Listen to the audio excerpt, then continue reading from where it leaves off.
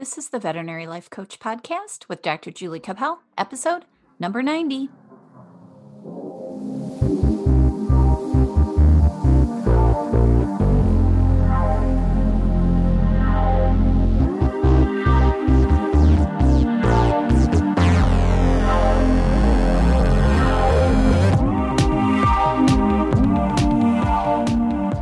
Hi, everyone. Welcome to the podcast. Today, I have a very special guest that I'm really excited about. He is the CEO of the Michigan Veterinary Medical Association and a great individual and a good friend of mine, Yep. John Tramontana. Did I get it? Thank you for having me, Dr. Julie. It's such a pleasure always to be with you, visit with you, and talk with you. One of my favorite people in the world of veterinary medicine. So thank you. I love that. Thank you so much. We have a mutual admiration for each other, I think. Well, I think we're so similar, as people will probably find out in this podcast. It's like self-love, right? Right. That doesn't say much about us, does it? Right. That's kind of bad. All right. So today, why don't you give a little background about yourself first, so you can kind of introduce yourself to the audience, and then we'll get into what we're going to talk about today. Sure. It's been a great almost 19 months here with the MVMA. I started in March of 2019 as the CEO. Prior to that, I was the Director of Communications, PR, and Marketing for the Michigan Association of School Boards. And then going back even further, I did some healthcare marketing at Sparrow Hospital in Lansing. I worked as a communications director for a political party for the state of Michigan. And then my degree in college and my true background is in broadcast journalism. So right when I came out of college, I worked for the Buffalo Bills as a website reporter and broadcast reporter on their website for the team. And then I moved up to the Upper Peninsula of Michigan after graduating from Michigan State in 2004 for my first TV news job. And that was at WLUC TV 6 up in Marquette. And I was the Iron Mountain Bureau reporter.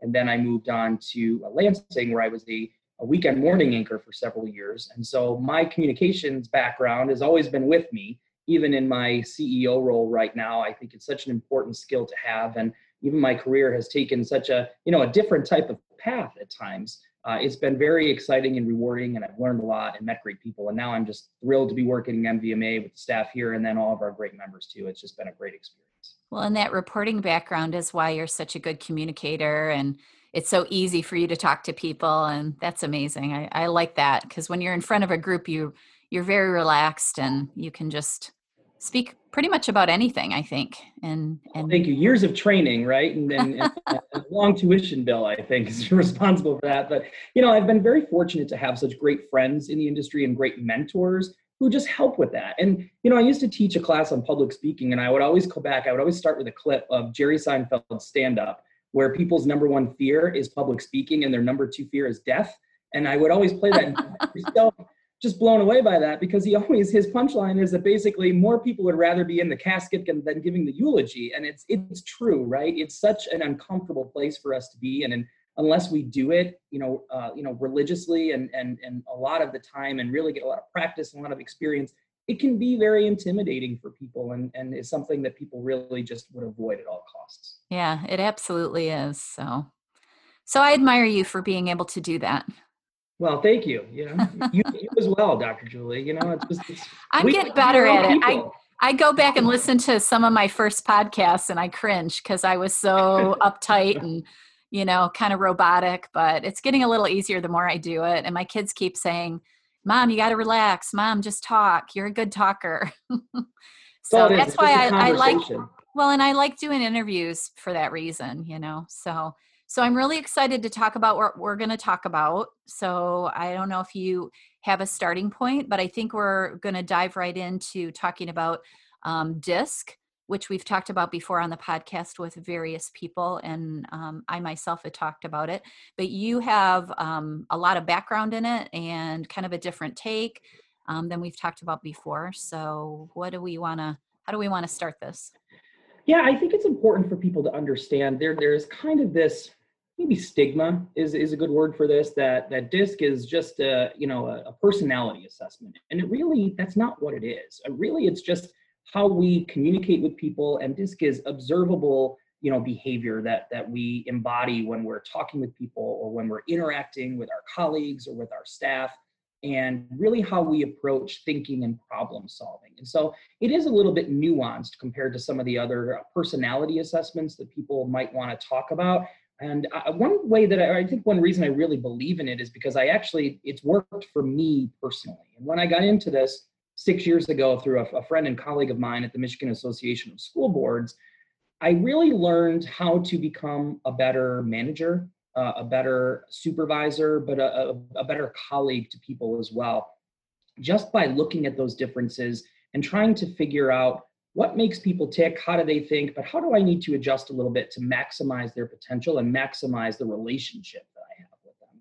And we've always been taught since we were very, very young about the golden rule, right? It's always treat others the way that, you want to be treated. But there is a doctor who works in business right now. His name is Dr. Tony Alessandra, and he really has coined the phrase the platinum rule. And that's something that I think is really important that everyone subscribes to. And the platinum rule says that we should treat others the way that they want to be treated. Not how we want to be treated, but they.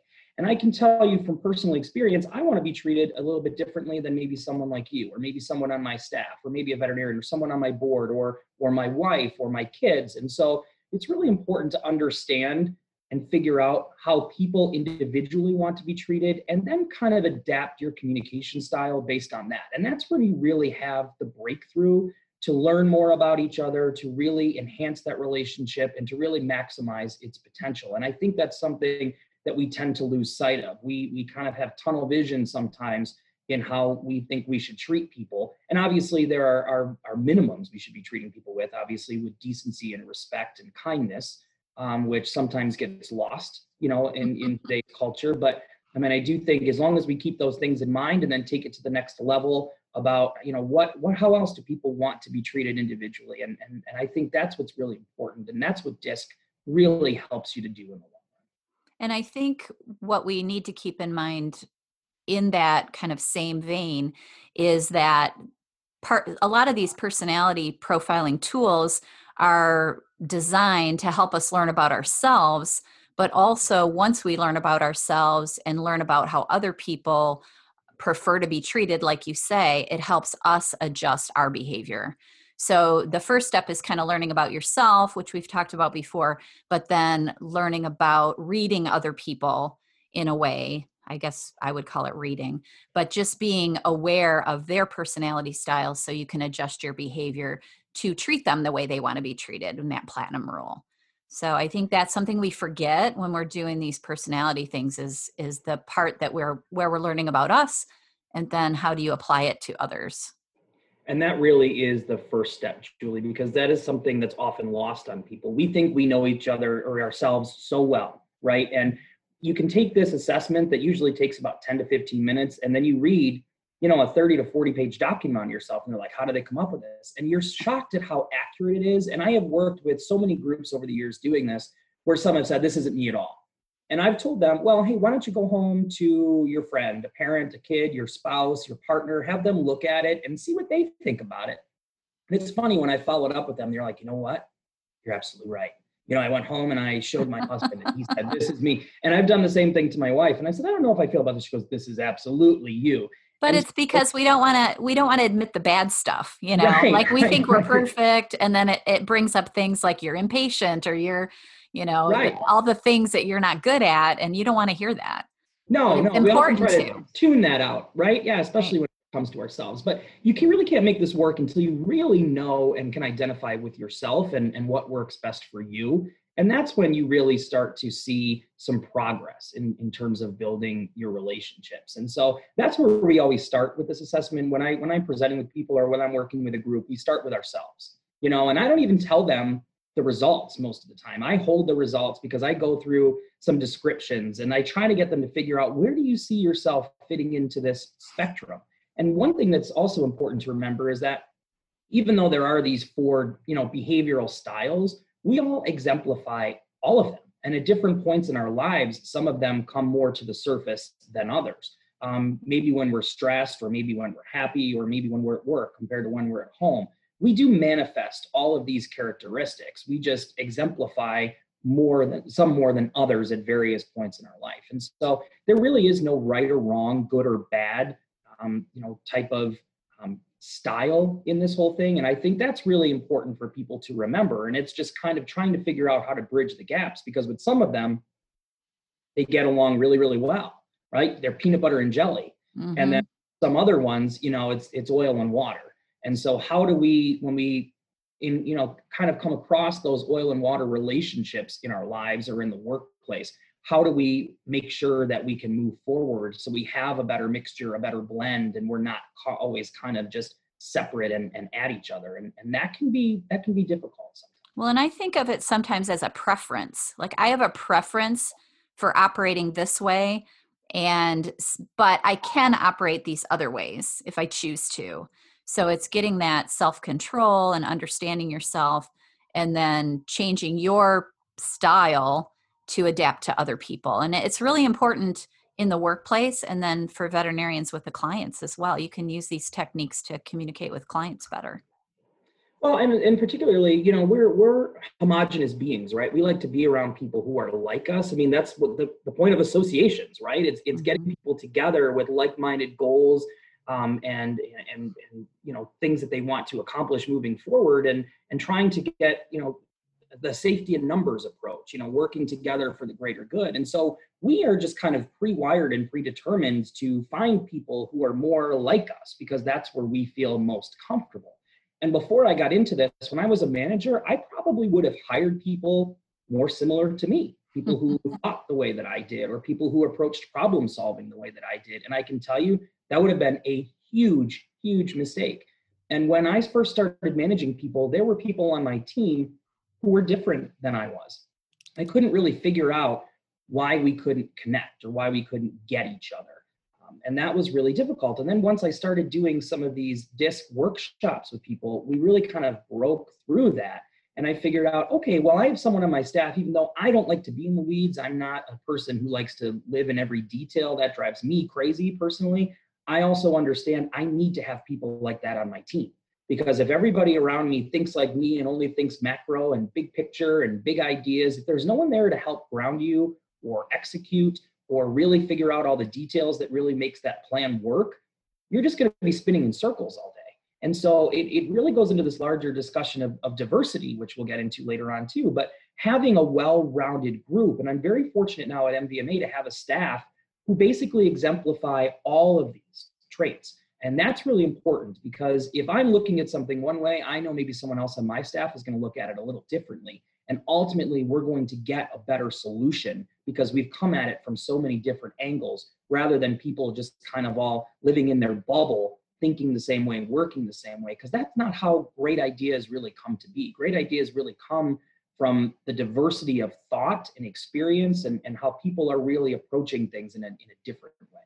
Yeah. And if you're involved in hiring a team and you can keep this in mind, it will help you create a team that has that diversity of personality to appeal to, not only to get the job done and have those detailers and have those big picture thinkers, but also in the veterinary realm, if you're hiring veterinarians for a practice, is allowing for different personalities of doctors to appeal to the different personalities of clients that you have. Because there are clients that prefer someone that's very detailed, or a client that prefers somebody that's very quick paced and faster speaking. And in order to appeal to all your clients, if you can hire that way, hire some very detailed, slower paced doctors compared to faster paced, it will allow you to serve your clients better.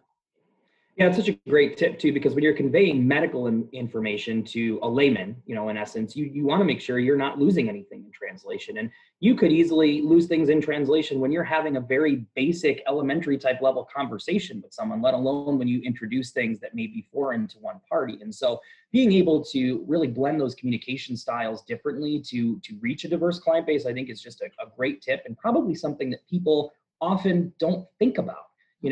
This is also, veterinary medicine is also a customer service, profession too, where you're dealing with different types of people all day.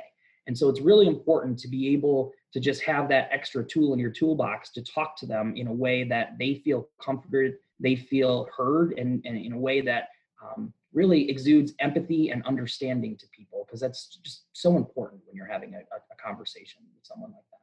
Yeah, it absolutely is. So what kind of tips or what, I guess, go through what you want to say about the different personality styles and how they relate to this communication piece. Sure. So, the four letters D, I, S, and C for DISC. And dominance really measures, it's the D factor, and it measures how we handle problems and challenges.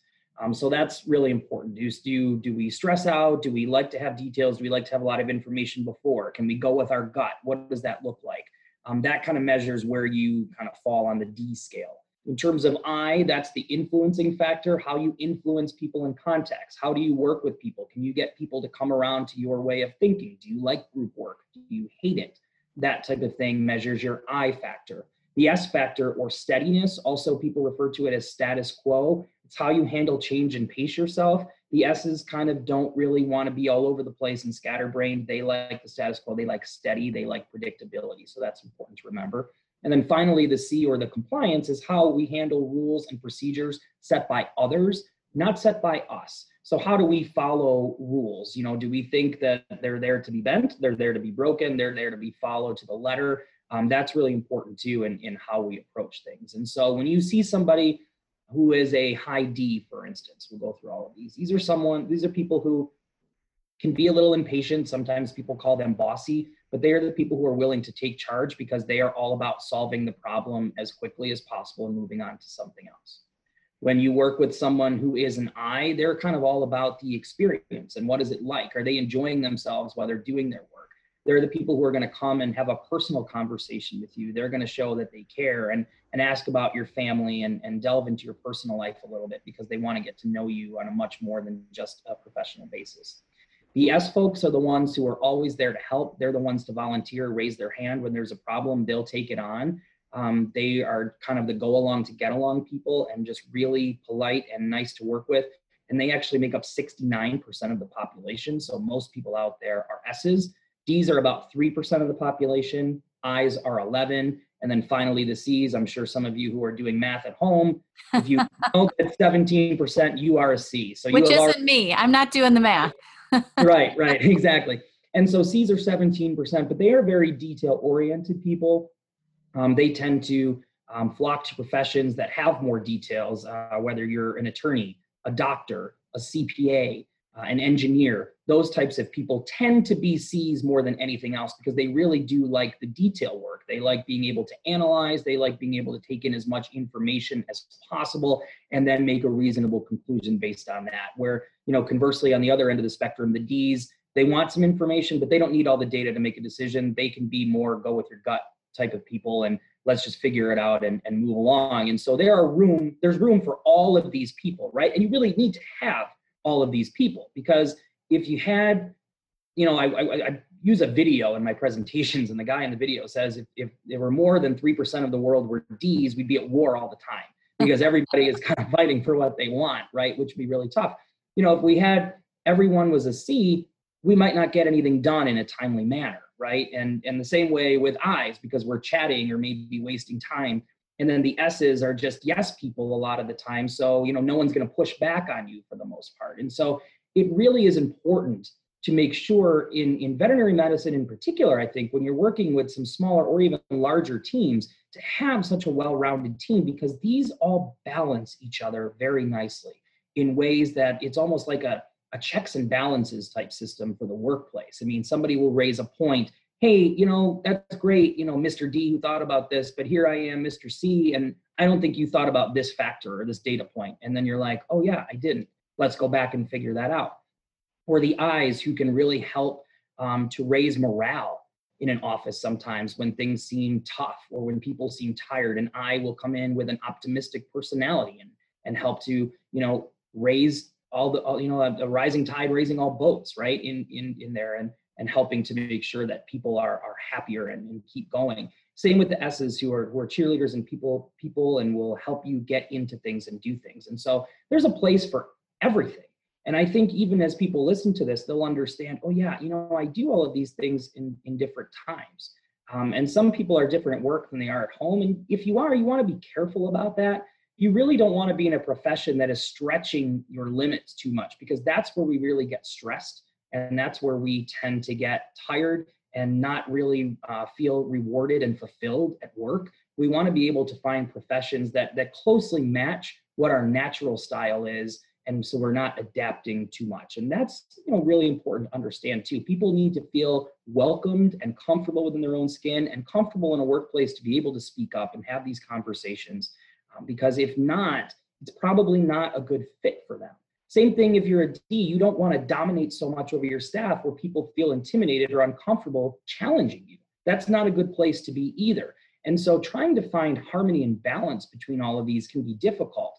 But it's also really important to understand how the other person approaches problem solving, how the other person thinks and communicates, so you can start to somewhat tweak how you respond to them and maximize that relationship, as we talked about earlier. Well, and I think it has to also be somewhat intentional.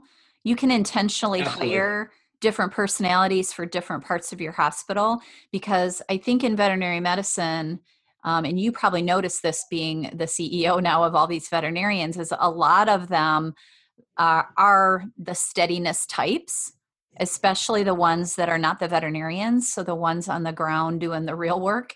And if you're not aware of that and you're an owner or a leader in a practice and you're high D or high I, you'll really run over your team. So being intentional about mixing the styles and also learning about them so you can treat them appropriately, I think is really important. Because I personally, because I'm a D and an I had receptionists who were terrified of me when they first start working because they were high S and they had no understanding of my personality, and they thought because I was D and I that I was really mean and nasty, and I didn't really think of that of myself, and so understanding what they might be thinking about me just because of my personality, and then being able to soften it or explain to them, this is how I operate under stress. So if you see this, it just means I'm stressed. It doesn't mean I'm angry at you particularly, and that understanding is so important.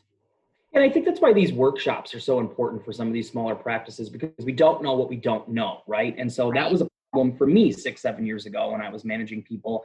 And, me, like you, very similarly, kind of more on the high I and high D, spectrum of this, where I had some staff who were C's and they wanted to slow down and I wanted to speed up. And I'm kind of thinking, this person isn't processing information quickly enough. Like, they need to get going. And that's what's wrong with them? What's wrong with them? Right. That's why aren't they faster? Think, right?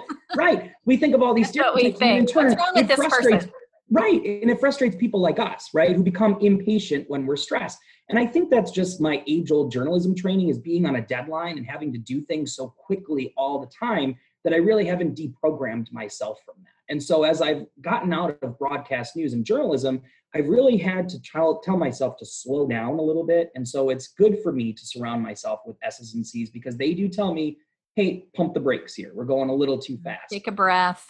Yeah, take a deep breath. And in journalism, it's so demanding. I'm sure, veterinary medicine, probably the same way. Sometimes you just have to figure out, how can I get things done? How am I going to get through these appointments during the day? And there's just this pressure that builds on you that you feel like you have to push forward no matter what. And sometimes that's not always the right course of action. And so to have those people helping you slow down and understand those flaws within ourselves sometimes is really important to have.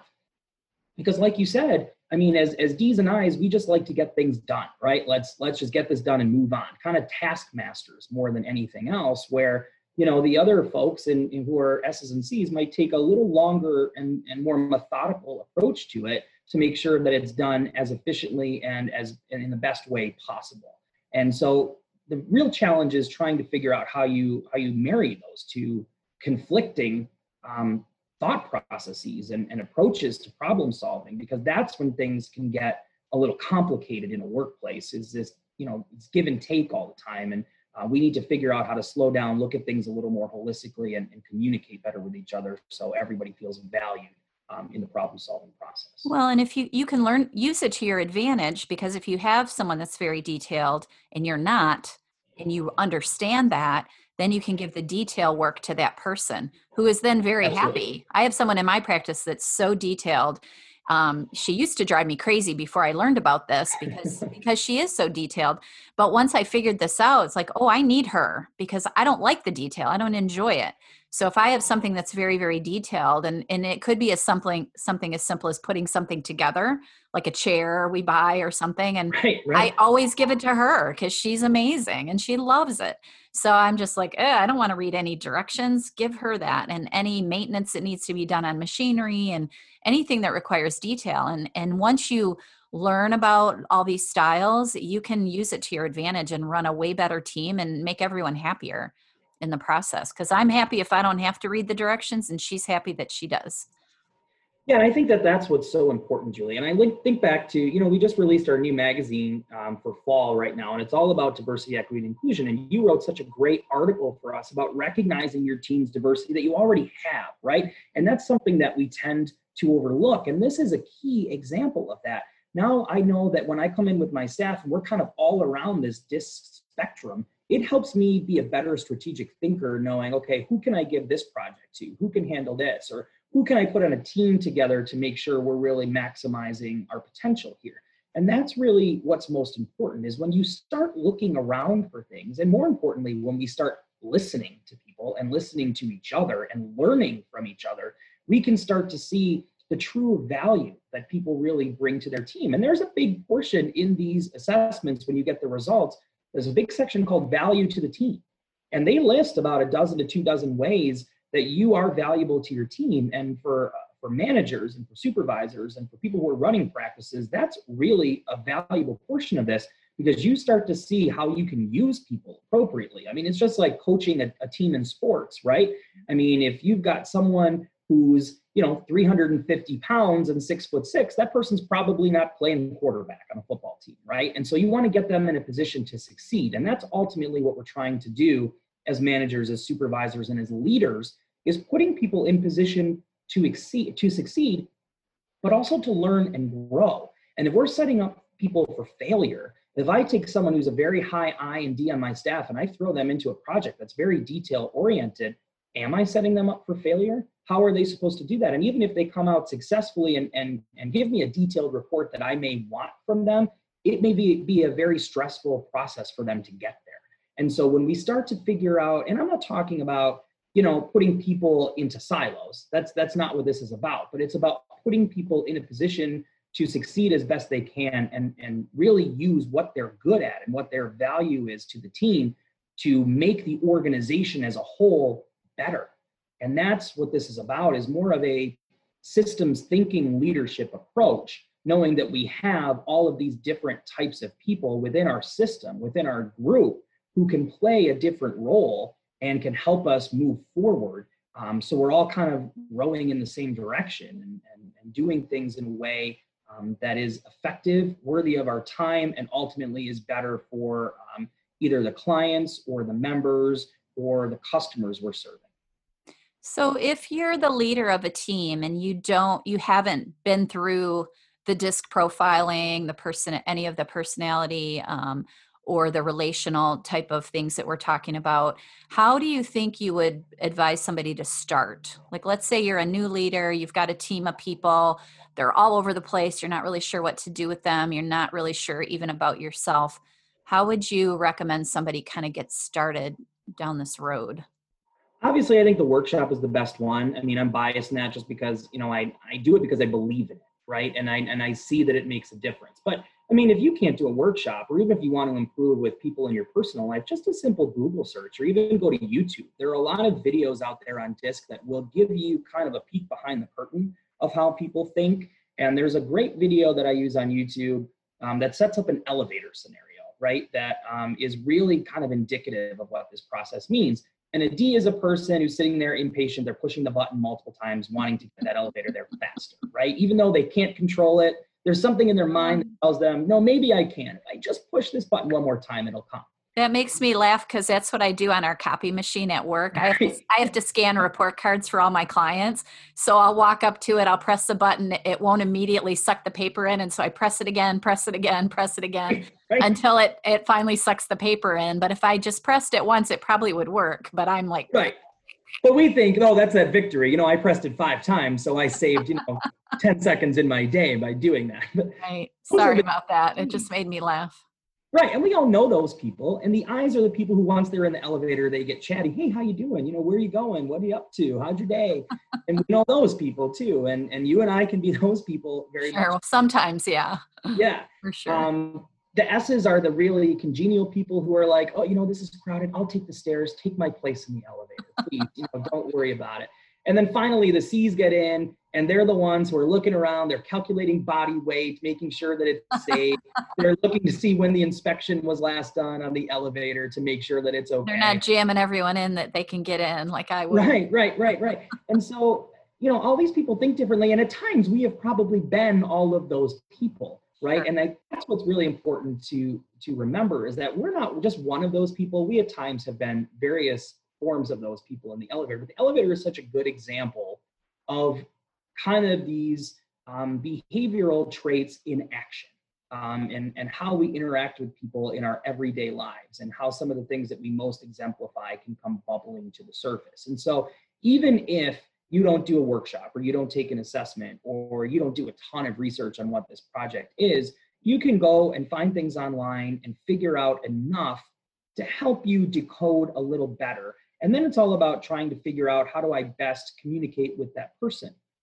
And knowing that, certain people like to be communicated in a certain way, we can adapt slightly our behavioral styles. And I'm not saying we should all be chameleons and completely change who we are too. I mean, there is a balance to this. We still have to be true to ourselves, but also need to be respectful enough to treat people the way that they want to be treated.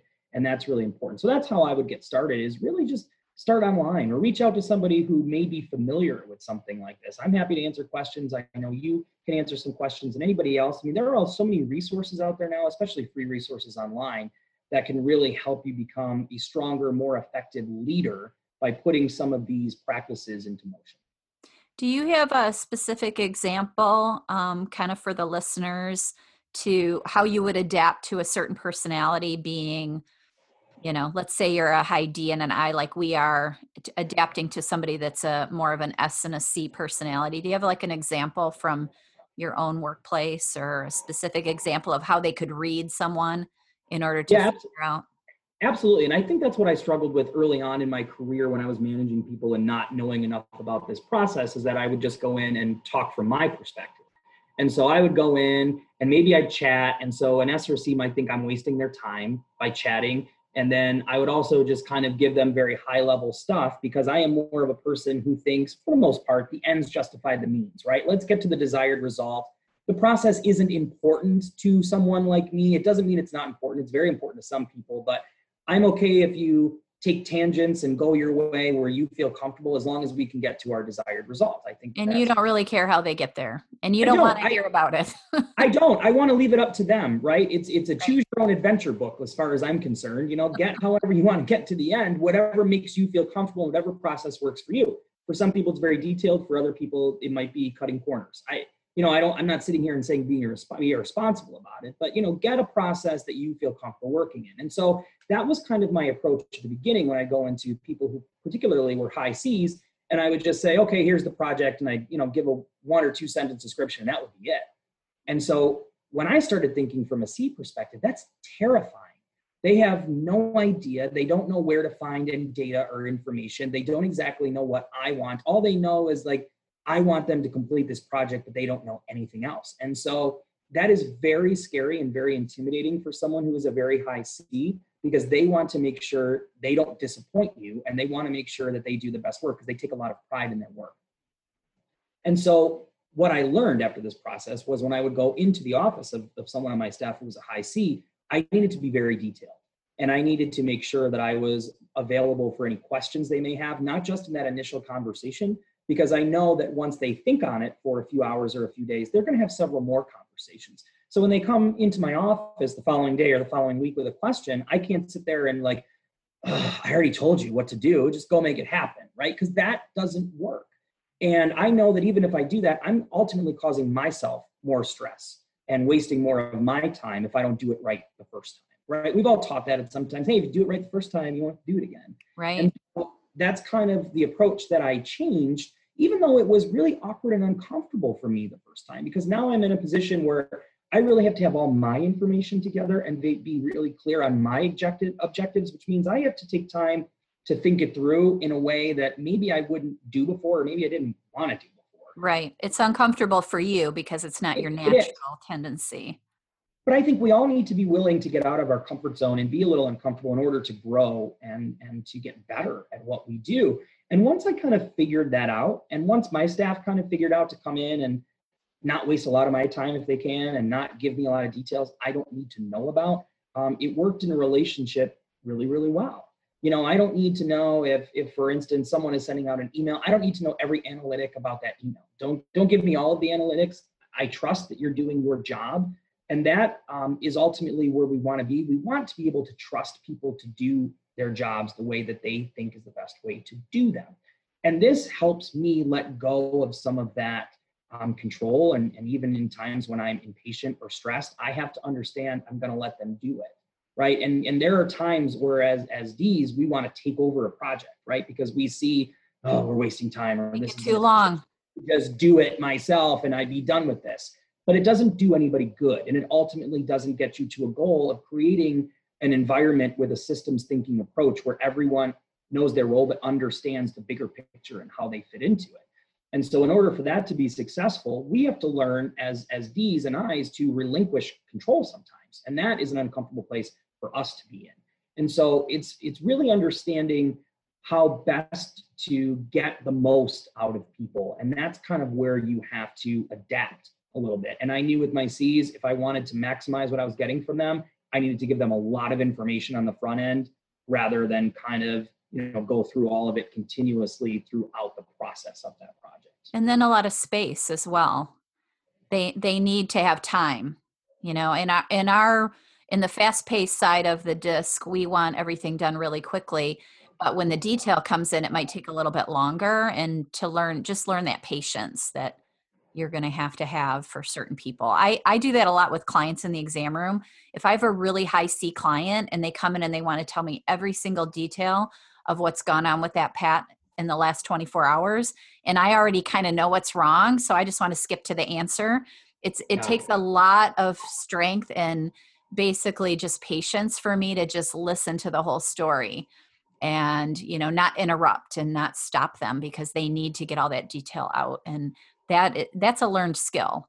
It's something that you have to work on. And we continuously work on it, right? Exactly. Like my football coach in high school always said to me, when you're through improving, you're through, which to me, basically says perfection is never really attained. And so we're always looking for ways to improve or ways to grow or ways to be better. And so these things are things that I struggle with every day. Sure. I have to check myself to not be impatient or not be too bossy or not be too demanding. I have to be more realistic with time.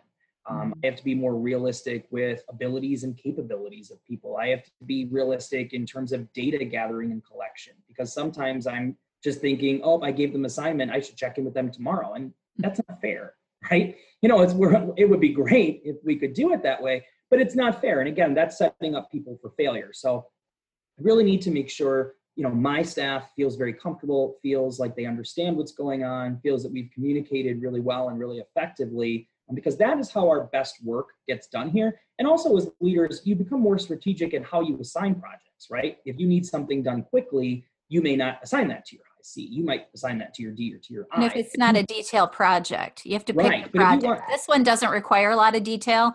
I'm going to give it to a D or an I. If it requires a lot of detail, I'm going to give it to the Cs. If it requires a lot of empathy and compassion, I'm going to give that to an S. That kind of thinking, and it makes you so much better in your team and your leadership. Yeah, and sometimes we don't understand that, right? We just think, okay, or sometimes we have a tendency to overwork who we perceive to be our better or best employees, right? And there's kind of this ethos of really success is punished, and that's not fair either. And so how do we look as leaders, as managers, as supervisors, how we find the balance? How do we, put people in roles like we talked about earlier, where they will succeed, where they will flourish, and ultimately where they'll be happy? Because when you have really good employees, and we're very fortunate at MVMA to have such a strong staff right now, I don't want to lose these guys, right? And so I have to be very cognizant and always thinking about, am I overworking them? Am I asking too much? Am I being unrealistic with expectations? And from a D perspective, we tend to do that quite a bit. Yeah, So absolutely. I have to really temper myself a little bit and stay grounded and think about what's realistic, what's possible, and how can I keep these guys, working, focused, but ultimately happy, because I want them to stay here and I want them to continue to do good work for this organization and for our members. Right. And I think if you're on the other end, if you're working for somebody that's very high D or very high I, just understanding that the way they operate is it's not personal. Like if they're being too demanding or they're being Right. impatient, I find that is something that if people can wrap their heads around, that helps a lot too. Because I've worked for people that were very demanding and high D, and it wears on you. But if you understand that that's not the intention, and that's not, it's part of their personality, just like your personality is yours, that if you have a little bit more understanding, then you can be a little bit more tolerant. Because we see that with clients. They come in and they want this and they want it fast, and they're super demanding. Right.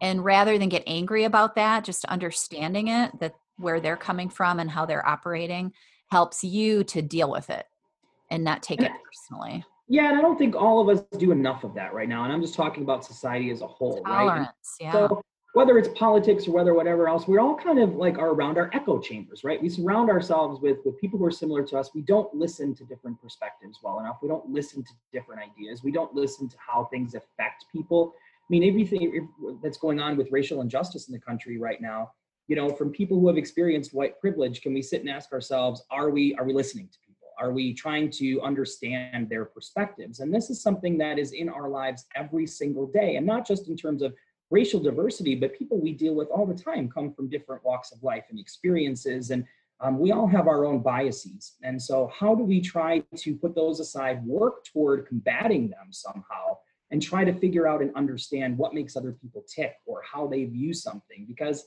odds are it isn't very similar to how we think about things and how we And that's approach. okay. I think that's It where is we okay. lose it. It's like we're supposed to be different. We're supposed to think differently. Just being, I think the whole diversity initiative that we were kind of doing this quarter with the MVMA in the newsletter, and trying to create that open dialogue around this whole diversity thing, just understanding that that's normal. Like every human being is different. It's an individual thing and not a collective thing. And how do we balance that with this talk of everybody having their own biases, and trying to reconcile that? And DISC is really a microcosm for that bigger conversation, right? Because we Sure. are so different in ways that maybe we aren't observing, or we're just kind of plowing through or doing our own thing and not really paying attention to some of these things. So even if we notice one of our staff members is really stressed at work, we as leaders need to ask ourselves, why? Have I contributed to this? What can I do? Have a conversation with that person. Are you overworked? Do you feel that this isn't the right fit for you? Or did your skill set not match up? Or am I giving you too much work, or work that isn't appropriate for you? Whatever it may be, start a dialogue, start a conversation, figure it out, and create an environment. This is the most important thing. Create an environment where it's safe for people to speak up and talk to you. Because like you alluded to earlier, Julie, if you're a very big personality that comes with a D or an I, you could sometimes be an intimidating person to talk to. And Mm-hmm. some people, might consider themselves a little meek, and they're not meek. If you're an S or a C, you're just collecting your thoughts before you find a way to express them. And so I have always kind of lived by this motto too, where do not mistake my kindness for weakness, which I think is really important, because particularly with an S, where people are so kind and so accommodating, they can sometimes be bulldozed over. And that is not an effective way in a workplace to get things done. And so we really need to create an environment of trust, of honesty, of open communication and transparency, so people feel safe coming forward, so they feel safe talking about their ideas, their opinions, their values, because that's where we'll ultimately succeed, is once we start listening to everybody and incorporating all of those ideas and experiences. Yeah. So if you're a leader, how would you recommend just starting out with this? Would you recommend having like a meeting and just saying what you just said? that, we need to start to talk. We need to start to be more open. If you have an environment in your practice that's unhealthy in this regard. Yeah, I think so. I think just starting a dialogue is the hardest part, right? And so maybe it's, hey, let's all go to lunch today when we close the clinic, or let's maybe grab a quick drink after work or whatever it is. And let's just have a very, open conversation. And sometimes I think it's better to get out of the office, get out of the work environment, out of the clinic, because sometimes I feel when you're in there, people still feel kind of like these walls of intimidation, and they have a certain way they have to act, behave, or think. And so you want to get people in a place that ultimately is very comfortable to them. Sometimes, I'll take my staff out on just a team building activity. We'll take a day or two a year and just go do something fun where they can just be themselves. And that's really where we have the most comfortable and honest conversations about things throughout. And, you have to be willing as a leader and a manager to do some 360 evaluations too. You need the opportunity for people to talk to you about where you can grow and improve, because they're the ones who are seeing you every day. Not for me, my board, they don't see me every day or how I interact with my staff. So even though I really value their opinion and feedback for me as a leader and as a CEO of this organization, I also really value the feedback of my staff because they see me every day. How can I improve? How can I do this better? How can I ultimately make us succeed more? And just letting them know, hey, let's have a conversation. I'm gonna be a little vulnerable with you, and I'm gonna tell you first, here are some of my fears at work right now, and here are some of my insecurities or things that I question about myself. And when you open up that door and become a little vulnerable and take that first step, people are so much more likely to kind of join you in that journey.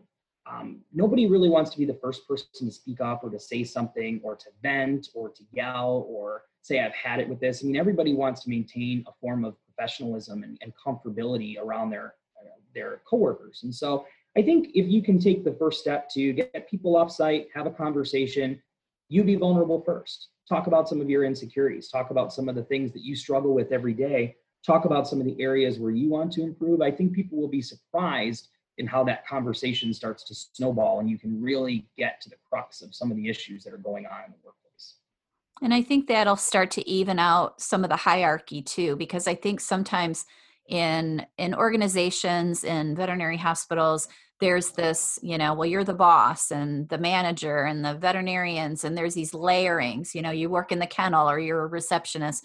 And I really think if we can break that all down so everybody's just people, that goes so much further to getting those dialogues going.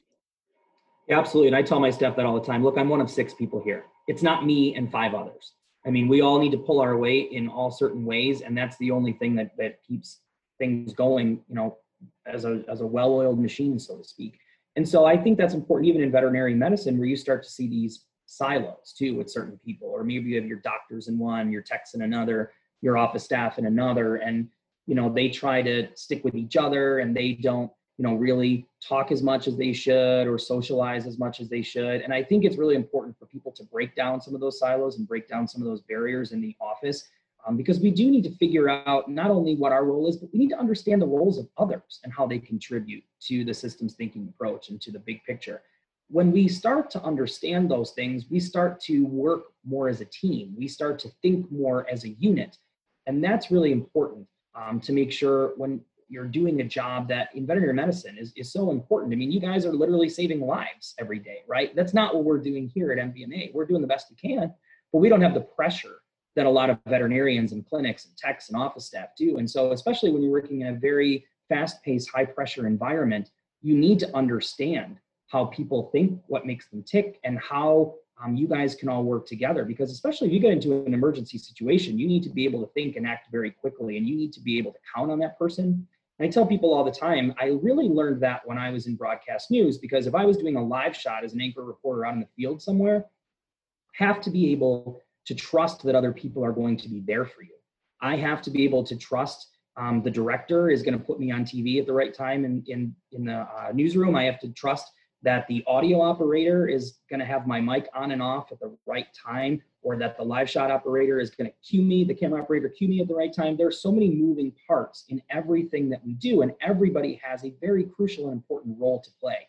And once we start understanding those roles and appreciating those roles, we can start to become more effective and more successful in our everyday jobs. That sounds great.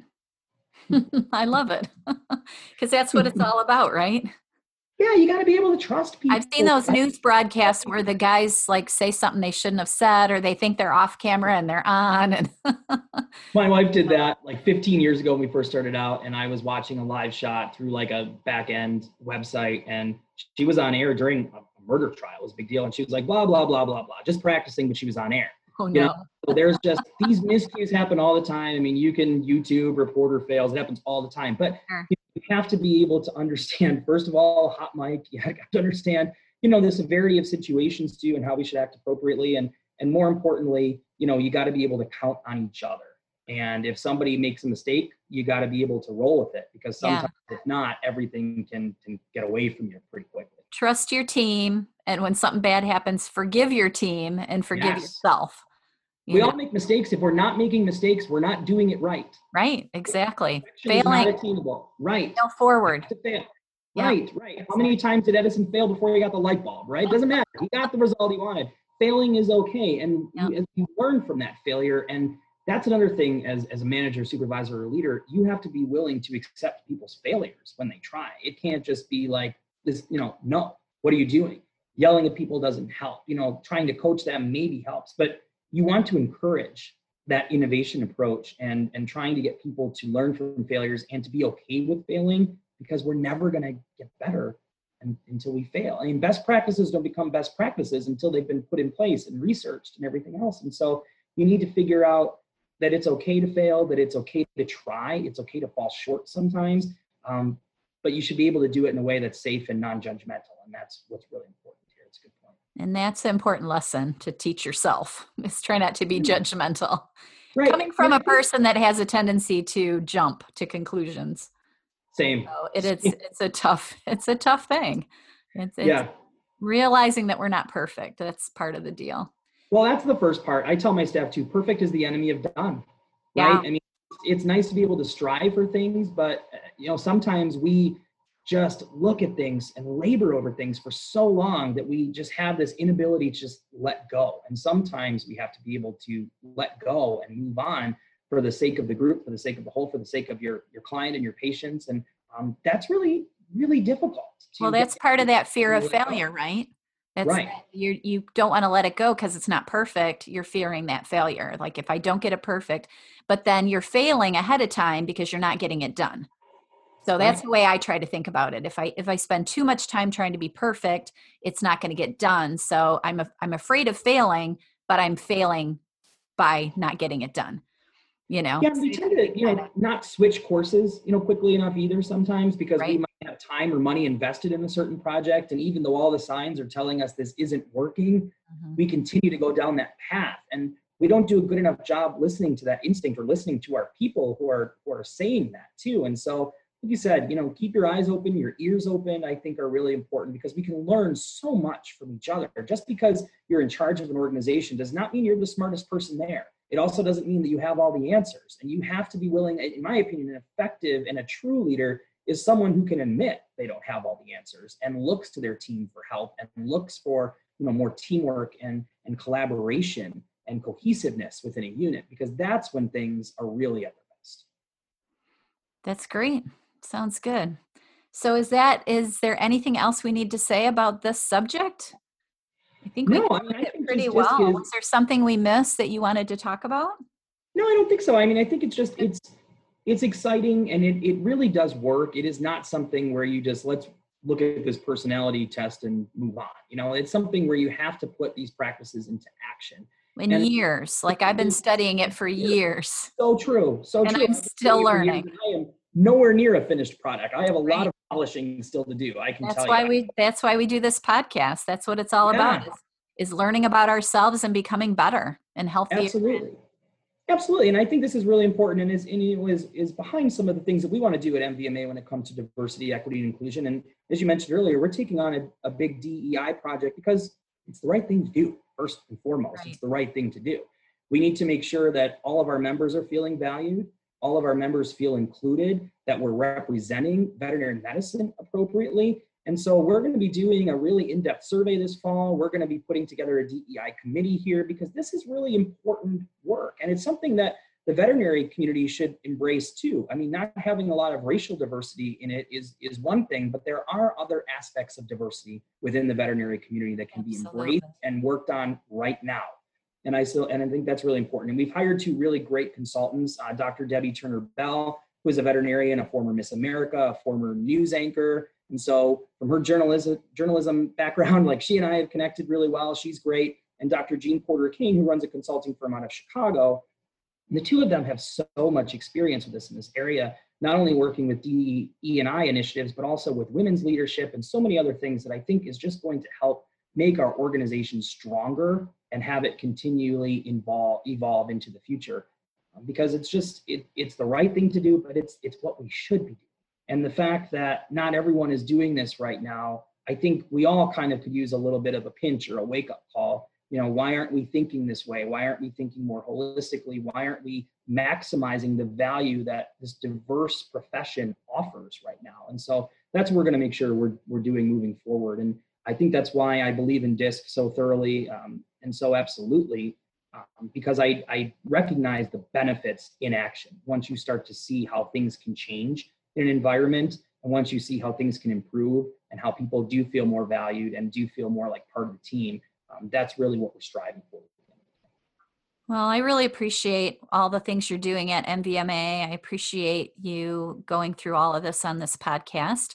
I hope we can do it again. I'd like to come up with some other subjects that we could talk about, because I enjoy talking to you so much, and I think you have a lot in this brilliant brain that can help us. And I'm glad that you entered the veterinary community. Well, I'm really happy to be here. Julie, it's always a great pleasure to talk to you. I mean, you and I, even if we're sitting in an exhibit booth at MVC, we can talk for hours. I know.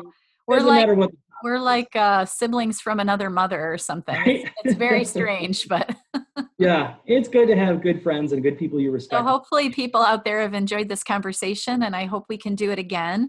And if anybody wants to look into this more, are they okay to email you or look you up on LinkedIn or whatever?